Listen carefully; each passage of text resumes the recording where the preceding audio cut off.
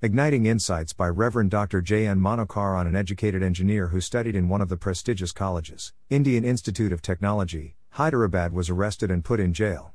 He had threatened to rape a 10-month-old daughter of Virat Kohli, captain of Indian cricket team.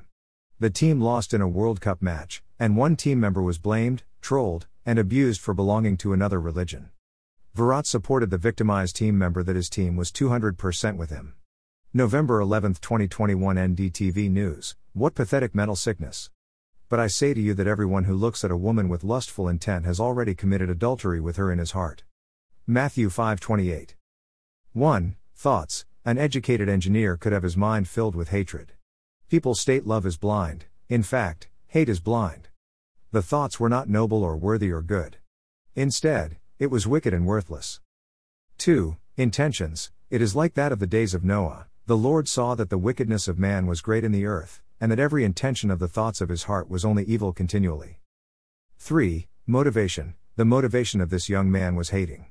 Instead of loving your neighbor as yourself, it was hating others with evil intent, criminal wickedness and unnatural brutality. Mark 12:31. 4. Expression, communication. He had the audacity to post a message of his evil intention or empty threat in social media that went viral. Sadly, the sick social media community of followers of this man liked and forwarded it to others. 5. Execution. An expressed threat or intent could be carried out by such insane people. This message was a well thought through process that could be executed with impunity. When there is no fear of God, knowledge of truth, love for God or others, then such people will emerge in families, communities, and nations who will destroy joy and peace in the nation. Let the church loudly and boldly communicate the fear of God, love, truth, repentance, righteousness, and judgment vociferously. Do I brood over evil thoughts?